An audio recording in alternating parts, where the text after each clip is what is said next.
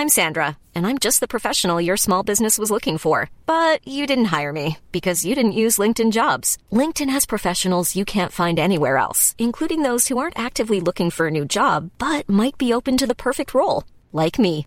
In a given month, over 70% of LinkedIn users don't visit other leading job sites. So if you're not looking on LinkedIn, you'll miss out on great candidates like Sandra. Start hiring professionals like a professional. Post your free job on linkedin.com/people today. This is Paige, the co-host of Giggly Squad, and I want to tell you about a company that I've been loving, Olive & June. Olive & June gives you everything that you need for a salon-quality manicure in one box. And if you break it down, it really comes out to $2 a manicure, which is absolutely insane. It's also so easy to get salon-worthy nails at home with Olive & June. The difference between how your nails used to look when you did them yourself and now with the Mani system is a complete game changer. The best thing about Olive & June, too, is it's a quick dry. Dries in about 1 minute, lasts for 5 days, and full coverage in up to 1 to 2 coats. Visit oliveandjune.com/perfectmani20 for 20% off your first system. That's oliveandjune.com/perfectmani20 for 20% off your first system. Many of us have those stubborn pounds that seem impossible to lose, no matter how good we eat or how hard we work out. My solution is PlushCare.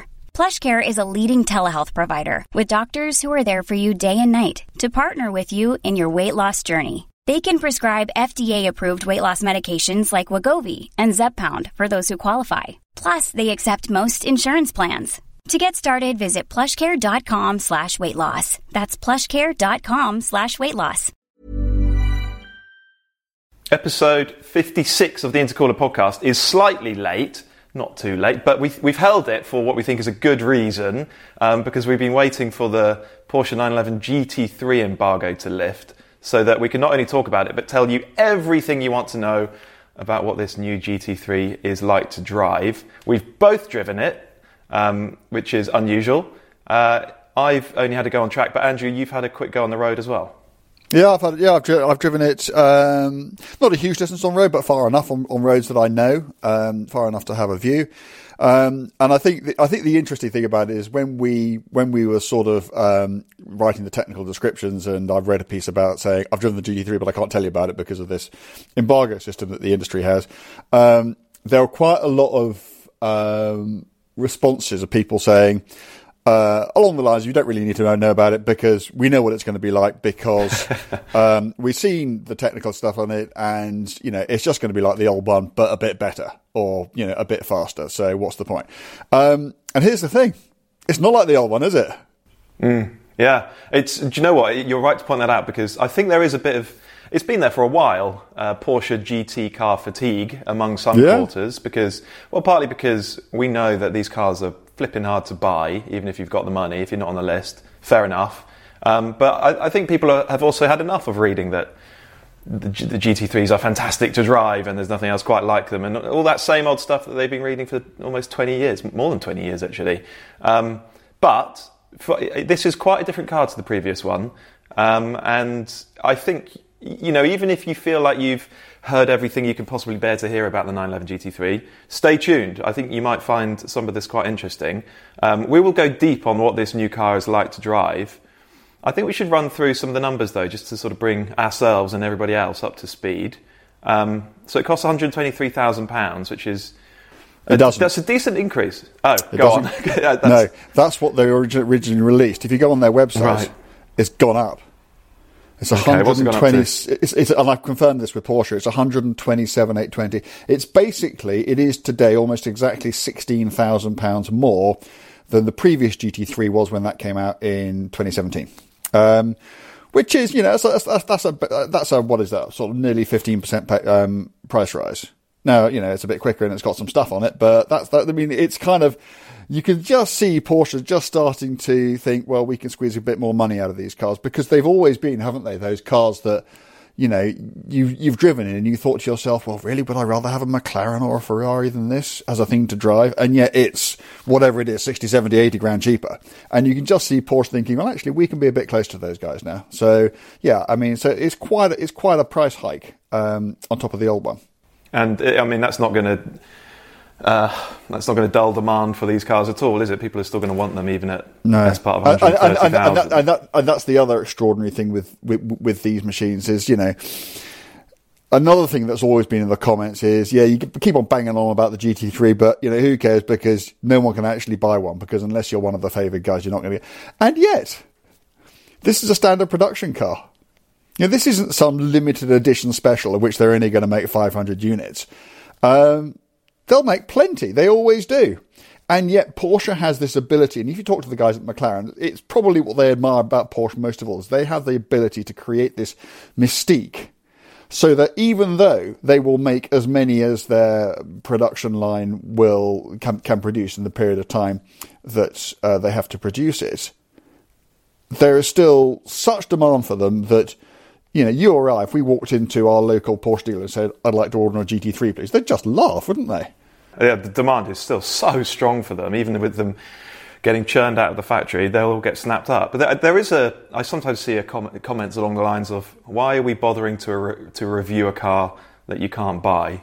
Which is, I understand the frustration, but that's nonsense, because tell the people who have bought one that you can't buy one. There are plenty of people out there who have bought also, them. We're enthusiasts, Yeah. The basic. I mean, we rarely review a car I can buy, and yet that doesn't mean I'm not interested in it. I don't want to know what they're like.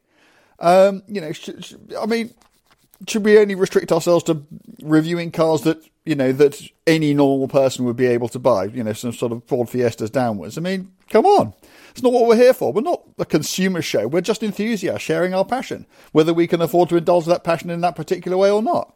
It's funny. There's so much frustration out there among certain people. It's bizarre to see, actually. Anyway, let's get back to the car and the technical details. So 510 horsepower, 503 brake horsepower. So it's up 10 points.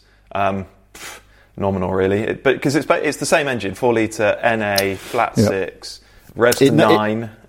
It now exactly in power terms splits the difference between an old GT3 and an old GT3 RS. Yeah, okay. So really, it didn't need any more power, did it? But someone within Porsche's marketing department says it has to have more power than the last one, which I suppose is understandable. But it's the same engine, same gearbox options, PDK or manual. The manual is actually a no-cost option, isn't it? Which is another way of saying... Yeah, you're paying the same for that as you would for a normally more expensive PDK. The car has grown... Particularly given that, not only does it costs Porsche a lot less to have the manual gearbox, they don't have the EDIF with it either. You've just got a standard locker on it, haven't you? So it's a big saving to Porsche. The engine, I should say, and this is a point that Porsche makes, and this is absolutely true, is that it is the same engine that they use in the racing car, in the GT3 Cup car. It is that engine. And if you've driven a GT3 Cup car, which I'm lucky enough to have done, you absolutely believe it. So it is, it is proper, isn't it? This is, so many car manufacturers go, oh yes, it's our racing. This really is the race car engine. And it was in the race car before it was in the road car. So yeah, it's a proper thing. Yeah, that is really cool. The car has grown slightly compared to the last one. It's ever so slightly longer, ever so slightly taller as well. And yet it's 5 kilograms heavier, which is, again, that's nothing. But, it's worth having a quick conversation about how they've kept the weight almost at a level, because it is a slightly bigger car. We know they've used thinner glass. It's not just a bigger car, but it's got bigger wings on it. Bigger wheels. It's got bigger wheels. It's got different front. It's got heavier. There's more front suspension on it for reasons we'll come to in a minute. There are all sorts of reasons why that car should be. And I've done the maths. Between 40 and 50 kilos heavier than the last, and it's actually only 5. So yeah, are you going to trot us through what they saved and where they saved it? Well, the glass is one, but that does only save a handful of kilograms. But maybe there's sound deadening material that's come out as well, and other bits and pieces that potentially will make this GT3 a slightly less refined car in normal, perhaps motorway driving, for instance, than the previous one. If given that they have kept the weight almost at a level, despite it being a bigger car with more stuff on it, clearly weight has come out from somewhere. And it's just, okay, that's probably a good thing, but it's worth just bearing in mind that might have consequences elsewhere. And I have done a list because I'm lightweight. Okay, should we have it? So I can tell you where the weight has come from. So forgive me for referring to my notes. 10 kilograms in the battery is now a lithium-ion battery. 10 kilos right there. 10 kilos out the exhaust system. Imagine how heavy that exhaust was before. There's 6 kilos somewhere in the engine. Don't know where that is. 3.5 in the engine mounts. The front wheels are 1.3 kilos lighter. It's got a carbon fibre reinforced plastic bonnet now, which didn't have before. It's 2.5 kilos. The rear deck, 0.5 kilo. 4.7 kilos in the glass. 1.9 in the sound deadening. And that is before you get into the options. So if you decide to have ceramic brakes, that's 17 kilos. If you decide to have a carbon fibre reinforced plastic roof, that's another kilo, and so on and on and on. So it's a lot of weight, isn't it? Yeah, they've had to work quite hard to not let this thing get much fatter than the last one. Okay, so we'll get to the front suspension in a moment, but it's also worth talking about the aero. Definitely. 150% more aerodynamic downforce than the last car at 124 miles per hour. Almost 400 kilos of the stuff. That's 150%. That's a huge increase. That's 1.5 times more. So much more than double. And that's thanks in part to that top-mounted rear wing that doesn't sit on its supports, but it hangs from them, which means it's the underside of a wing that does the work. So that means it can work more efficiently. But also, it's the overall aerodynamic package is more intricate on this car.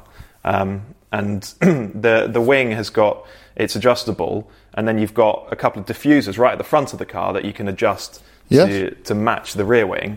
And so it's manipulating the air much more than the last one was. Okay. I think we should also talk a bit about, we talk about it's 385 kilos of downforce in when you put it into maximum attack mode. I think it's 230 is kind of, as it comes out of the showroom. But I think sometimes, I say this only because I used to have this problem myself, people see that number and think, well, what does it mean? I mean, they can visualize what 385 kilos might be, but they don't know the effect it has on the car. And, let's say the car only had 2 kilos of downforce, you can increase that by 150% and you still only have 5 kilos of downforce, which would not be significant to anybody. So what we're talking about here is, this isn't an amount of downforce which is going to, make your cheek ripples and that sort of thing. This isn't sort of, race car levels of downforce. This is a level of downforce which you're going to notice most, not really so much through the additional grip through a quick corner, but through the stability of the car, which to me is actually far more important. You will notice it. You'll just feel more confident in the car. It's going to float less, and it's just going to stay planted is the word. And that is, that's where the confidence is going to come from. So it's not like your apex speed is going to go up 20 miles an hour. We're not talking about those sorts of levels of downforce. By comparison, McLaren P1's got 600 kilos, I think, when it's in track mode and it's dropped on the deck, and I think a Senna is 800. So even at half a Senna, that is still a significant amount of downforce in road car context. But in race car context, you're talking about thousands and thousands. So, just put that into perspective. And you say you'll notice it in how the car feels planted, but actually the reality is you'll probably notice it in how the car rides. And do you care to explain that?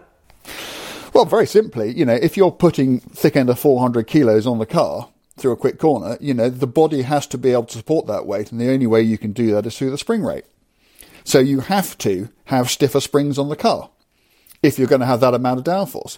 I mean, if you think of the McLaren P1, when that does that incredibly clever thing where it drops down to the ground, and so one of the things that does obviously is you get better downforce from the airflow underneath the car because the car is that much lower, but also at the same time it triples the spring rate. That's why you can't drive a McLaren in race mode on the public McLaren P1 in race mode on the public road, and it needs to triple the spring rate to support the body for the amount of downforce that it's generating, and. Well, I mean, I think one of the most significant things about this car, and we actually saw it with the last GT3 RS, is that they've doubled the spring rate at the front. And, that is very significant. And that kind of I suspect that has been done to accommodate the downforce, but as we will go on to discuss, it's not the only thing it affects, is it? No. So, okay, so where are we at then? We've got thinner glass, we've got less sound deadening, we've got significantly stiffer springs. All that stuff is just worth bearing in mind as we have this discussion about this car. There's a wider track at the front. I think it's 40 mil or something. Tyres are 10 mil wider all round, so there's much more rubber on the road and a wider track, more aero. So that's really going to help the way the car gets into a corner. But the thing that will make a profound difference in that regard is that this is the first road-going 911 ever to have a double wishbone front suspension arrangement.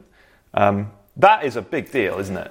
It's a big deal. It really is a big deal. I mean, it's always been regarded, a double wishbone at the front has always been regarded as the optimal choice, hasn't it? It gives you maximum control over the wheel, effectively. It also gives you minimum geometry change as the wheel goes through its arc of motion. So that's why, if you look at every Formula One car today, and going back for decades and decades and decades, they've all got double wishbone front suspension. The 911 never had it. It came out in 1963 with a McPherson strut on it, and that's what it has had. I mean, the only 911 until now to have had double wishbone front suspension is their current Le Mans car, the RSR, and that's had it for a bit. But this is the first time they've gone and stuck it on the street car, and it does kind of change everything, doesn't it? It really does. It really does change everything. Again, we'll come back to that. It's also, so the other thing about that front suspension is it's completely rose jointed. I don't think there's any rubber in the front suspension. It's all, it's all rose joints. So, it just gives you, and they say, and I believe them because Porsche aren't the sort of the company that will sort of talk nonsense about this sort of thing. They say that the suspension is derived from the RSR suspension, and it probably isn't the same actual components, but it's doing much the same sort of job. I remember speaking to a Porsche engineer several years ago now, and we were just poring over the car, a 911, and I said to them, would a 911 benefit from having a double wishbone front suspension arrangement? And he sort of thought, it would a bit, but because the 911 carries its weight at the rear, and actually it's really light at the front, it would be a marginal gain. In sort of overall terms, it would, you wouldn't do it unless you'd reached the point where you'd maximised everything else. And so I think that's where Porsche is now. They've evolved this GT3 recipe over 20 odd years to such a point where they're now having to go, okay, we're going to have to do something once in a lifetime to keep taking forward steps with this machine. And so that's what they've done. And I mean, it is a marginal gain, but when you drive it, it has a huge impact on the way the car actually gets in and holds on to a line in a corner. But anyway, we're sort of jumping ahead a little bit. Let's just talk about the cabin briefly, because this new 992, the basic 911 cabin in this new 992 generation, it's a much more sort of intricately designed thing than the last one. 911s have tended to have almost austere, very sort of simple, plain cabins, but this one it's sort of three-dimensional. It's got lots of different elements, and it's layered, and it looks quite luxe, actually, a bit like a lounge. And I just wondered if it might seem, you might have driven a Carrera or something with a porous wood dashboard, and you just think, well, how are they going to make this feel as purposeful as a GT3 should? And yet the moment I sat in this car the other day, I thought, wow, it feels great in here, because it had this sort of smoky black trim, and it looked fantastic. And the car we drove also had the cage, which is optional, and the carbon fibre bucket seats. Which make a big difference. Steering wheel, and so you just sit there thinking, I'm in a racing car. So it's a great place to. Did you find the track mode displays as well? I was in track mode.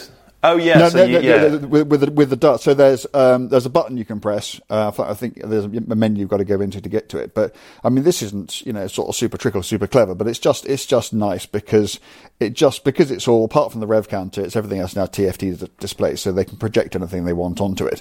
And when you press that button, all the normal displays disappear, and all you get, I think, oil pressure, oil temperature on one side, your rev counter in the middle, and your tyre pressures on the next. So all the information you don't need disappears. All the information you do need is, and that's just, it's not sort of like, some manufacturers, BMW, love to sort of, absolutely blind you with tech and just give you all the information about everything the car is doing. Because I don't criticise it, because I think some people really get into that sort of really geeky stuff. And this isn't Porsche doing that at all. This is just Porsche going, okay, so what do you need to know when you're out on the track? Well, you need to know what your tyre pressure is doing, you need to know what your oil pressure is, and you need to know what your revs are. That's it. I like that. I think that's thoughtful and proper and a good thing to do. Yeah, and when you're really hammering around a lap, you can't take in too much information, can you? It's just sort of overwhelming. So yeah, it's very clever. Final comment on the cabin then is the PDK lever, which looks like a manual gear stick, doesn't it? Yeah. It's very different to that little stubby thing that you get in a Carrera or a Turbo. And the key thing about that is that you can flip it over, push it over to the side, and use it as a sequential shifter. I don't know whether or not people do that, but you can't do that with a basic 911 Carrera or a Turbo. So I think it's great that the GT3 still offers that option, at least. I think it's great that it offers the option, but do you like the fact that you look inside a PDK GT3 and see something which looks like it's got a manual gearbox? I don't think I mind it. I mean, I've been fooled by it. I've seen pictures and gone, it's a manual, and then you see the pedals, or it's only got 2 pedals. You think, hold on. Yeah. It's slightly odd. I mean, I don't want a big sort of T-bar or anything like that, but I just find it slightly confusing. I wish it looked a bit different to the manual, but this isn't a big deal. Okay. All right. Well, let's get into the driving impressions then. Start with the powertrain. I mean, it's more or less carried over, and it's just as spectacular as it was before, isn't it? And particularly when you're driving on track, you want an NA engine, and you want it to rev to the heavens, just because it's so satisfying to wring it out gear after gear, and particularly when you're diving on the brakes and pulling for downshifts, and the engine's giving you that whack, whack, that really sharp response, and that hard edge character. So much more exciting than even a good turbo engine. Sounds great. It's got a particulate filter on it now. It still sounds good from inside, doesn't it? It sounds incredible. And I don't know if I should say this. I might get into trouble for saying this. But while we all the drives were done at the Bedford Autodrome, and while I was there, Jonathan Palmer happened to turn up, and asked if he could do a couple of laps. And Jonathan, who may be in his mid-60s now, drove it as you would expect him to drive the car. And he came back in and he just went... He was just completely knocked out by the powertrain. I mean, I think he loved the car generally, but he just said this is, a normally aspirated engine that sounds like that and revs to 9. And also he was talking about the way that it delivers its power, that the way that it, it's got a broad power band, but it's always building. It's always getting more urgent, more exciting as it gets. And all these things that, the best twin turbo V8 just doesn't do. And I think he said he thought it was the best powertrain in the world. And for that kind of car, I wouldn't argue with that. I really wouldn't argue with that. I don't need a car to be more powerful than that. I do need cars to sound like that. I do need cars to deliver their power like that. And it is spectacular is the word to describe that powertrain, isn't it? It's just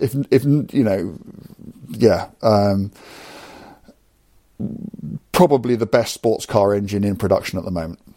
Yeah, I think it probably is. 510 horsepower. It almost seems twee, that level of output now for such an exotic car. We're used to 600 horsepower outputs, 700 horsepower outputs, even more. But in a car that weighs, it's 1435, isn't it, with PDK? Also, keep them. What do you do? What's that extra couple of hundred horsepower actually doing for you? If you haven't got the throttle response and you haven't got the power delivery and you haven't got the sound, what's it actually buying you? Yeah, I mean, it's clearly, cars with that level of power, with the sort of the 700-800 horsepower, they are thrilling when you can put that power down, when you find somewhere and you have the traction and everything else. But I just rather, as I said, have the response and the noise. Absolutely agree. Okay, you'd rather have the response than the noise, but would you, when you were driving this car on track, did you miss having a manual gearbox? Yes. Absolutely, always. That's really interesting. We know the manual is coming. Now, in a normal 992 on a road, I'm really in two minds about that. I'm almost a PDK man when it comes to those, because it's a road environment, and even on a track, the PDK really does suit a 992. But also because the manual standard 992 has got 7 gears. Which is one too many for my very small brain to be able to get its head around in a manual format. A 6-speed manual GT3, absolutely not. GT3s, I would always have a manual. Yeah, I've reached the point now where if I'm driving on track, I'd actually rather have paddles. It just allows me to concentrate on getting other bits right that I find more exciting. Okay. But on the road, I'd have a manual. But anyway, the PDK, it's for it of its type, it's brilliant, isn't it? Oh, it's as good as it gets. Yes, it's absolutely instantaneous. It's absolutely seamless. There may be PDKs out there that are as good. There certainly aren't any that are better. Okay. We told people that this GT3 is actually quite different to the last one. Not in that regard, because that stuff's all carried over. But chassis-wise, there are significant differences. So let's talk about some of those now. We know it's got more aero, we know it's got more rubber on the road, and it really grips, doesn't it? Yeah, it's 3 things, isn't it, that change this car. It's the aero, it's the spring rate, and it's the double wishbones. Those are the 3 things which are so significantly different to this car. So are we going to talk about it on the road or on the track? Let's do track first. Okay. I knew this car was different before I was, out of the paddock. You just drive along you literally just driving towards the track, and you just do that, and the car just does it. It just responds so precisely, so immediately. And although we don't know it, if like you or I, you're lucky enough to drive 911s and cars generally an awful lot, in your head, your brain knows what it should feel like, and it just felt, as I said, immediately more precise, immediately more responsive. It felt more like a racing car. I'm not going to say it's a racing car for the road, because it's not, because, it's not. It's a road car for all sorts of different reasons. But it's gone further down that road, far further down that road than I expected. And I think probably in that regard, probably further than the old GT3 RS.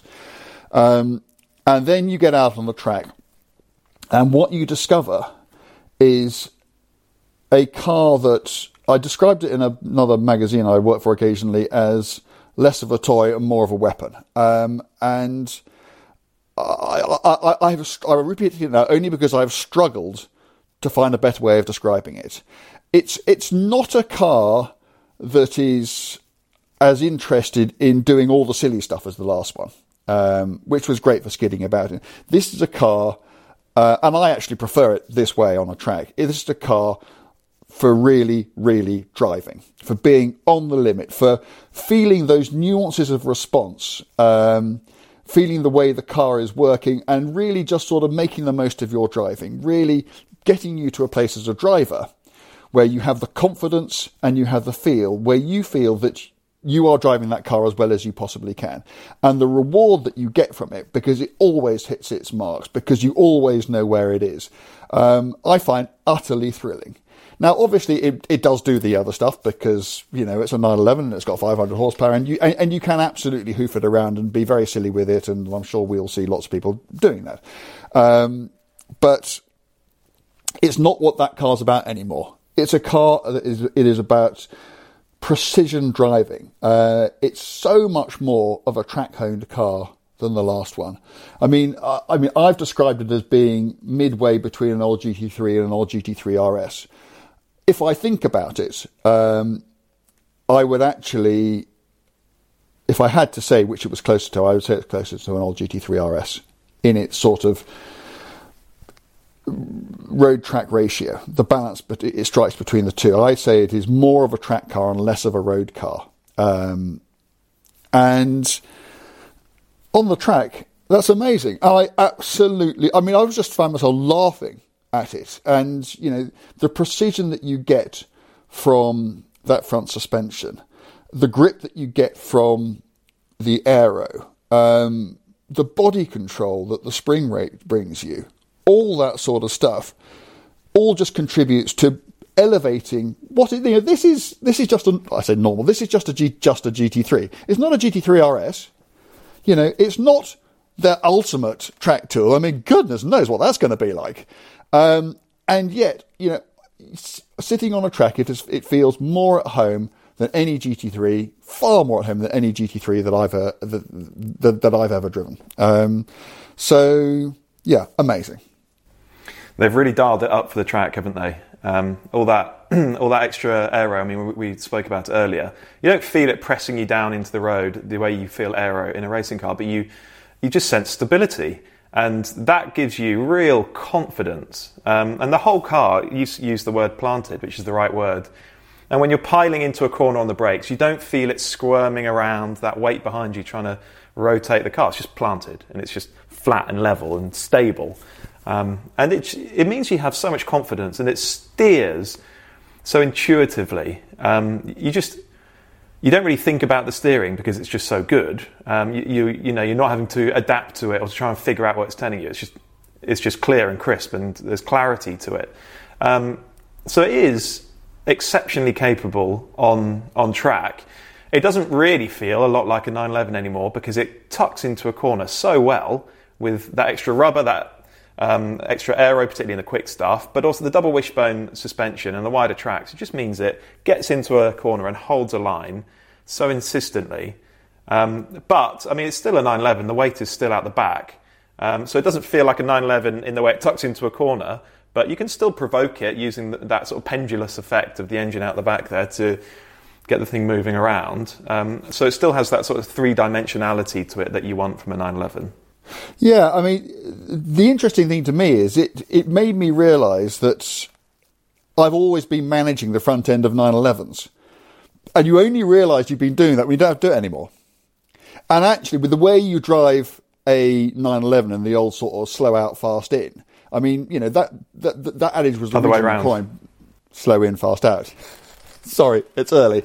You'll cause people to crash if you say that. Yes, fast everywhere. But the reason, but that was originally coined because people were scared about the back end of these things doing funny things.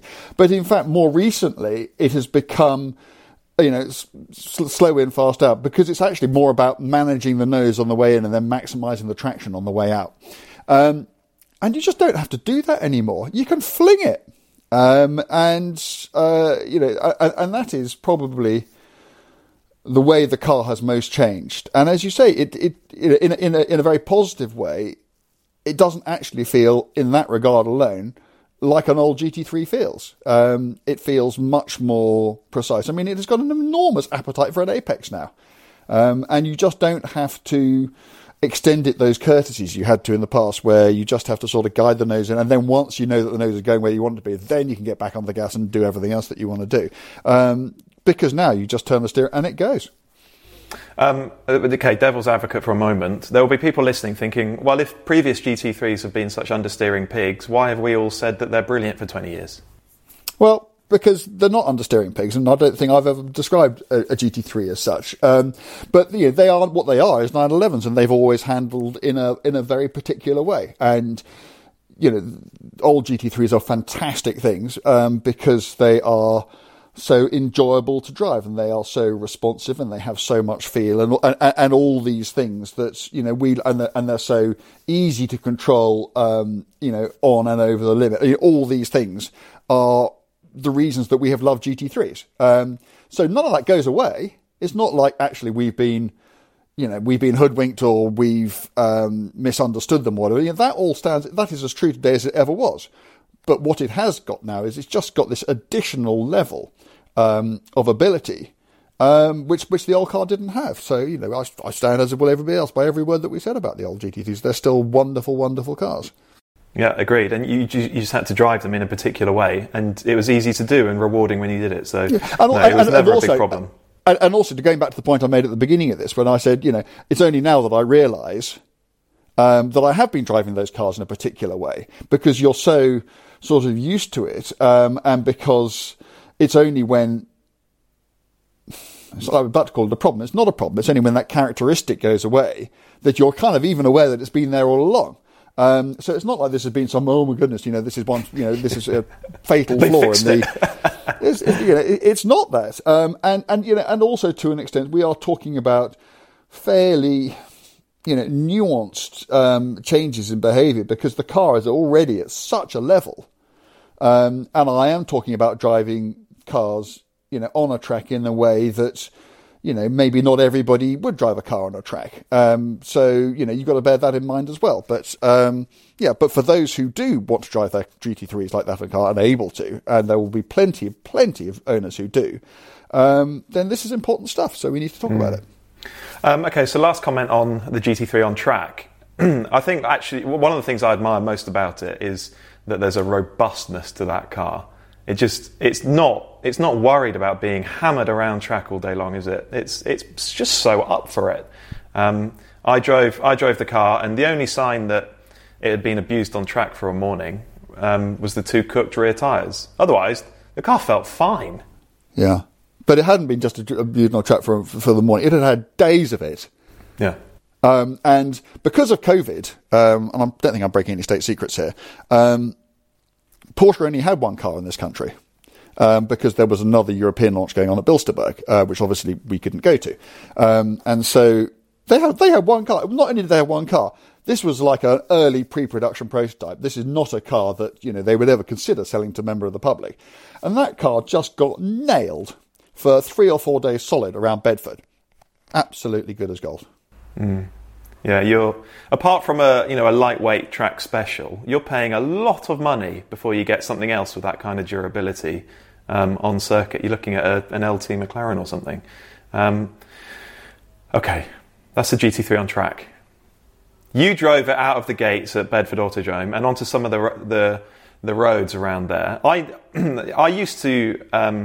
I worked at Evo for 3 years, and for the final year or so, our office was on the same site as the Bedford Autodrome. And so I know the roads around that place so well, intimately. I've driven so many cars along them. I even took some chassis testers from Kia to those roads because they wanted to come over to the UK. They wanted a journalist to drive one of their forthcoming cars and just give them some feedback on it. And I said, meet me here. I know exactly the right roads because they're challenging and they're typical of our roads as well. And you've driven the GT3 on them. So go on. What were your impressions? Big pause. I'm trying to find the right words. Okay, it is certainly less of an everyday car than the previous GT3 was. And to me, that is not a point in its favour. One of the things that I've always loved about standard GT3s is they've made such great daily drivers. Now, I'm not saying that you wouldn't use this in that role, but you'd have to be fairly robust.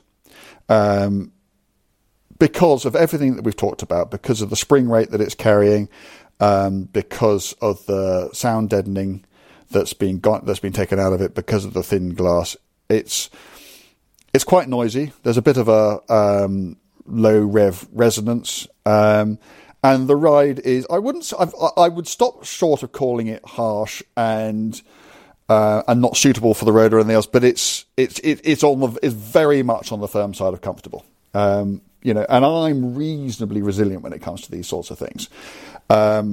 So if I find it on the firm side of comfortable, some people may find it a bit too firm for comfort. So it is compromised. There's no question at all that Porsche has, and I suspect quite wittingly, deliberately, compromised this car's ability on road to provide it with that ability on track. Now, if you get it on the right road and you don't worry too much about, and now you're not sort of going about your daily business, but you're actually driving the car, it's mesmerising. For everything that we've talked about, a lot of the same stuff applies, particularly the precision of the steering. it's got so much traction out of a corner. It now gets into the corner so well. You've got that, that engine is good on the road as it is on the track. The gearbox is as good on the road as it is on the track. You've got so much going for you on the road as a driving experience. So the only area, but it is significant, in which the car is compromised is in that sort of, and I haven't done this, I haven't driven it down a motorway, and I wouldn't want to tell anybody that I had. But I have sort of, cruised up whatever that big road is. Is it the A6 that goes past? Whatever. I've done a bit of, So I've done a bit on that, and so I have an idea, and I can remember, and I deliberately, drove it on that road thinking, how would I feel were this my daily commute, or what? For me, it's okay, but not much more than that. Whereas, I know someone who has, I've known a couple of people who have got old GT3 Tourings, and they're just lovely. They are just lovely daily drivers. And here's the thing, and that's why I said I thought Porsche did this quite wittingly and almost deliberately. I think what they're doing is repositioning the GT3. I genuinely don't know this. Some people will be hearing this and think, something you don't, and you can't talk about it. And I have no idea. So what I'm about to say comes from no knowledge base whatsoever. Nobody has told me this. Nobody has even alluded to this. But the only way I can understand what Porsche has done with this car is to think that there's something else coming. And it's clearly going to be the new Touring, which we know, even though Porsche hasn't confirmed, we know absolutely is coming, probably this year. And I think it's a very smart thing to do, that Porsche is having basically, with the previous Touring, just done a GT3, but without the wings, and a much more subtle. I think that what they're going to do, actually what I hope they're going to do, is a GT3 Touring with actually which doesn't just look different, its behaviour is different too. So it is softer, and it has, maybe they'll have to make it 10 kilos heavier. Who cares? Because this will effectively be a road car. And it'll have the sound deadening back in, and it will have the fat glass on it, and it'll have softer spring rates. And that could be an absolutely mind-bending car. It really could. I mean, that could be, our next 10-star car. It really could. I don't want to prejudge it. Maybe it won't be anything like that. Maybe it will be like that, but they'll somehow have got it wrong. Who knows? But that is what I think is going on here. That is at least what I hope is going on here, because I can't see otherwise, given that there is still a track car coming, there is still a GT3 RS coming, I can't see why they would have moved the GT3 so far away from where it was if it wasn't to make space for something else. Mm. Yeah, so we think they're repositioning the GT3, and that's why it's the most changed GT3 that they've done in 20-odd years. It really does have a different character. We say we think it. That's just what we have concluded from our experiences. As I say, this is not based on any knowledge at all. And there may be people at Porsche listen to this, they may be sitting there thinking, no, that's not what's happening. We just kind of thought we'd make the GT3 more exciting. Which they have done. Fair enough. But I do hope. But if that is the case, what that will mean is that there is no longer a GT3 that most owners would choose to use as a daily driver. I mean, most GT3 owners don't choose to use as a daily driver now, if you see what I mean. But I still think that taking away that ability from the GT3 and not putting it back in any other GT3 would be a shame. Yeah, it would be a shame. And so the thing about the Touring is that it wouldn't have the rear wing, it wouldn't have anything like the downforce, it wouldn't need the spring rate to support the downforce that's no longer there. So it could be a more relaxed kind of machine again. And the daily driver 911 that lots of people will miss in this new GT3 with the wing. And yeah, I mean, with that engine, a manual box, more subtle styling, perhaps a little bit more sound deadening material. The Touring, it could be special. Let's just hope we're right about what Porsche is planning to do with that car. Well, there we go. That's the new GT3. You gave it a 9 out of 10, which is, I'd back that up. Massively, it's significantly more capable on track. Yeah, I gave it a 9 out of 10 because, despite the reservations that we've talked about, what actually matters is, and this is kind of like, the test that you should apply to all cars. How good is it as the job it's designed to do? bloody awesome. What else would you rather have to do that job for anything close to this kind of money? Forget it. There isn't anything. There's nothing close. That's an important point. And that is why, despite the fact that I do have reservations about its behaviour on the road, to me it's a 9 out of 10 car all day long. And as people, and if you don't spend much time looking at our road test reviews on the Instagram site, you will know we basically, in our entire history, we've only given one 10 out of 10 because you can't, being best in its class, which the GT3 is not enough. You've got to completely change the game. And, you know, so it's not that. But, solid 9 out of 10 car. Absolutely. Good. Okay, let's leave that there. Let's just do 2 minutes on the weekend's Grand Prix at Imola. Because it was such a compelling race. Exactly what we want from Grand Prix racing. Tricky conditions with changeable weather and a circuit that punishes mistakes that it looked like, as the track was drying, it was very, very difficult for the drivers to tread that line between sort of glory and disaster, which is exactly what we want. We want them to be on the edge and really push to the limit. Of course, the big talking point was the Russell-Bottas crash. Bit of a plane crash, scary. Thankfully, nobody was hurt. I think it's a pity that George Russell has either been compelled to come out and apologise, or he felt he had to. Maybe it was his conduct afterwards that he was apologising for as much as anything. I don't know. I think it probably was. Yeah. Yeah. I understand why, you know, if you look at the bigger picture, he's vying for that Mercedes seat, taking points away from the factory Mercedes team in the Constructors' Championship, which might be very tight this year. It's probably not entirely sensible. But we want our young racing driver. We want them to have a killer instinct, don't we? Yes. We want them to. We want them to go for the move. Who was it who said, if you don't go for the gap, you can't call yourself a racing driver anymore? It was Senna. And you know, I know that, you know, Toto Wolff came out and said, you know, he should have borne in mind that it was a Mercedes and he's a Mercedes driver and everything. But, you know, come on, he's a racing driver. He is a young gun. And, you know, instead of making him, you know, write or get someone to write that ridiculous apology on his behalf, you know, really, you know, Mercedes would spend its time much more profitably if it sat there and thinking to himself, what was actually going on here? This was a Williams overtaking a Mercedes-Benz. How did we get ourselves in a position where, you know, one of our drivers was insufficiently quick enough to keep a Williams off its tail? You know, and that is the story. You know, I think it was a marginal move. I don't blame him for taking it. I'm not surprised that it went wrong in all the circumstances. I don't think that Bottas was really to blame at all. I think if you had to point the finger of blame at anybody, I think you would point it at Russell. But I think it was overwhelmingly just a racing incident. And you know, and he had a go. And if you think about what those points meant to Williams, that he would have got if he'd made the move stick, you know, compared to Bottas sitting there, you know, 9th or 10th or whatever they were squabbling over, which is a complete nothing result for a Mercedes-Benz and an everything result for a Williams. I understand why he did it.